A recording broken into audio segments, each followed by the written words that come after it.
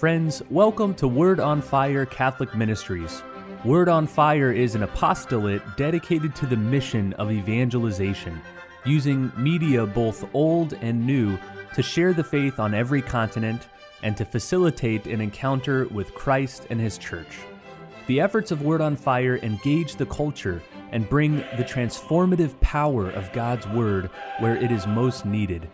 Today, we invite you to join Bishop Robert Barron as he preaches the gospel and shares the warmth and light of Christ with each one of us. Peace be with you. Friends, our first reading for this weekend is taken from that wonderful middle section of the prophet Isaiah. I think I told you before, Isaiah is divided by the scholars into three sections, 1 through 39, they call it Proto or First Isaiah, and then 40 through 55, this middle section, sometimes called Deutero or Second Isaiah. Then some even say from 55 to 66, Trito or Third Isaiah. I'll leave that to the Bible scholars. But the point is that central section is full of some of the richest theology in the whole Old Testament. And the passage for today that the church gives us conveys an extremely important spiritual point, and one that I think we rarely avert to. But I think it's, especially today, I'm going to suggest, of tremendous importance. So, everyone knows that in the Bible, Israel is the specially chosen people of God. Of all the nations of the world, God chose Israel to be His special priestly and prophetic people, right? But do we attend sufficiently to the fact that biblical revelation does not begin with the formation of the people Israel? You could say that begins in Genesis chapter 12 with the call of Abram, right? The call of Abraham. And from the family of Abraham comes eventually the people Israel. Now, to be sure, most of the Old Testament is then focused upon the formation of and adventures of this people Israel. However, the Bible does not begin with Genesis 12. Go back now to Genesis 1. What do you find? But God's creation of the whole universe. Salvation has to do not just with Israel, not just with humanity. It has to do with the whole of creation. That's part of God's salvific plan. Now keep pressing it. We don't get to Israel till Genesis 12. When we're talking about Adam and Eve, Cain and Abel, the Tower of Babel, Noah and his family, all that period, we're not talking about Israel yet, are we?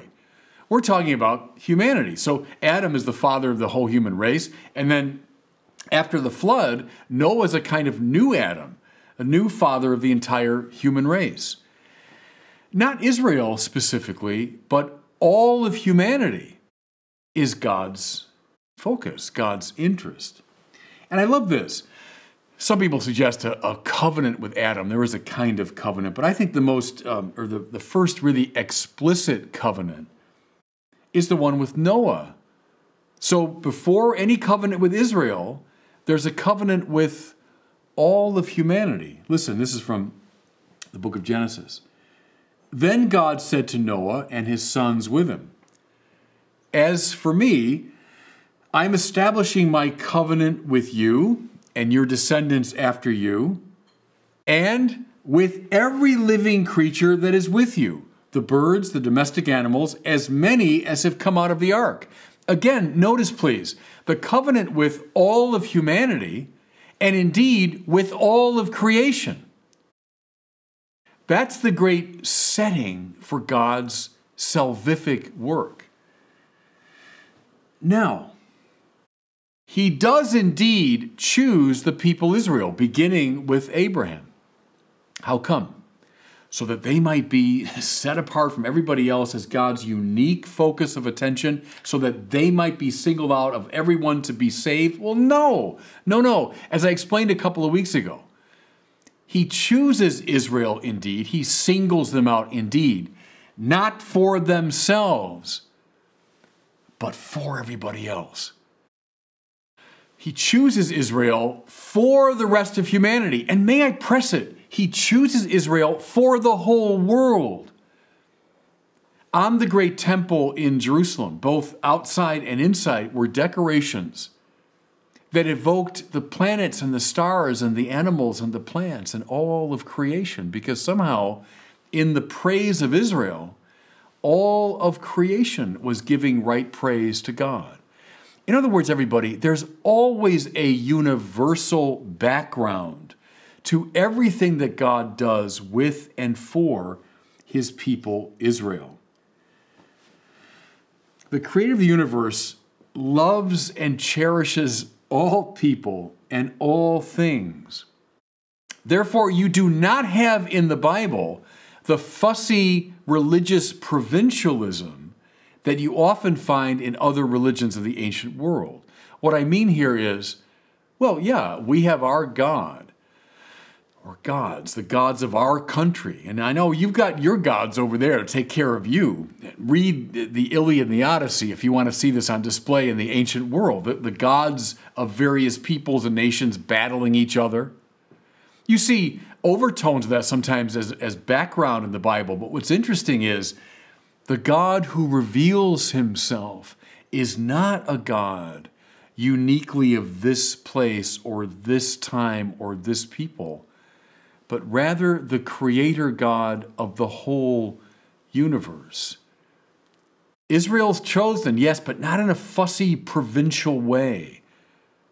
The God of Israel is the God of all people and of all things. That relationship, that dynamic, it's most important not to forget as we move through the Bible. Now, why am I talking about this principle? Well, because of this extraordinary passage we have today. It's from chapter 45 of the prophet Isaiah. Get your Bibles at some point today and look up Isaiah chapter 45, and you'll find this passage dealing with a man named Cyrus. Now, who was Cyrus? Cyrus was the king of Persia. Now, let me just give you a little background. We all know that in the year 587 BC, the great Babylonian exile commences. So the Babylonians came, they conquered Judea, that's the country around Jerusalem. They lay siege to the capital of Jerusalem. Eventually they destroy the city, they burn down the temple, they take the best and brightest of Judea and they carry them off now into exile. It was probably the most traumatic event in the history of Israel. Then, some decades later, the Babylonian Empire weakens, and Cyrus, the king of Persia, conquers Babylon and becomes, in fact, one of the greatest imperial figures in the ancient world, commanding a huge territory. But then Cyrus of Persia does something fascinating. He notices the Jews, the Israelites who've been carried away into exile. And instead of further exploiting them, he decides that he will liberate them. He will allow them to return to their home country. In fact, he will provide funds for the rebuilding of their temple. This foreign potentate, this king, who knows not the God of Israel, and yet he proves to be one of the greatest benefactors in the history of Israel. And something it's unique in the Bible. This foreigner, this non-Israelite, is called by Isaiah Messiah. Extraordinary, isn't it? Mashiach, the anointed one. That's a title given to David, the greatest king of Israel. The Mashiach, the new David, is the one that Israel is hoping for, who would definitively restore their glory, who would be the bearer of God's presence to them. The title, yes, eventually given to Jesus himself, Yeshua Mashiach, Paul calls him. Well, Mashiach, Messiah, is now being used of Cyrus of Persia? Yes, indeed. Listen, in our passage for today, God says to Cyrus, "For the sake of Jacob, my servant, of Israel, my chosen one, I've called you by name, giving you a title Boy, I tell you, not just a title, like the title. Though you knew me not. One of the greatest benefactors of Israel is not an Israelite. One of the greatest benefactors of the nation is not someone who knows the God of Israel. But listen, someone whom the God of Israel, who always has a universal purpose in mind, uses for his own purposes. Now, that's the story. From it, I derive this principle. There is a happy medium the Bible wants us to find between what I would call a bland religious relativism and a dangerous religious tribalism. Let me say that again. There's a middle ground. The Bible wants us to find it, I think, between a bland religious relativism and a dangerous religious tribalism. What do I mean? Well, go back to the years I was coming of age in the church, let's say the 1970s, 1980s. There was, I would say, on vivid display, a bland religious relativism. There was a tendency to say, well, you know, all religions, they're basically the same. We're all climbing the one holy mountain by different paths. You know, you got your religion, I got my religion, and who am I to be imposing my views on you? And, you know, tolerance and open-mindedness, and that was all the rage when I was coming of age. Well, it should be clear, I hope, that the Bible has no truck with this kind of bland indifferentism or relativism. No. The true God is being described in the Bible. Israel, in fact, is chosen, and the new Israel, the church, is in fact chosen as God's privileged vehicle for the communication of the fullness of his truth to the world. The Bible wouldn't hold by any means that all religions are the same, or it doesn't matter what you believe. No, from the beginning, Christians have been a creedal religion. We clearly articulate our beliefs. We don't have truck with a bland relativism. On the other hand, there's a danger of falling into what I've called a religious tribalism that is so insistent upon what's unique and distinctive and my own in religion that I become antipathetic toward anyone outside that religious circle. No, we're right, you're wrong. No, God's revealed it to me, God loves me, not you. No. The Bible has no truck with that. Why?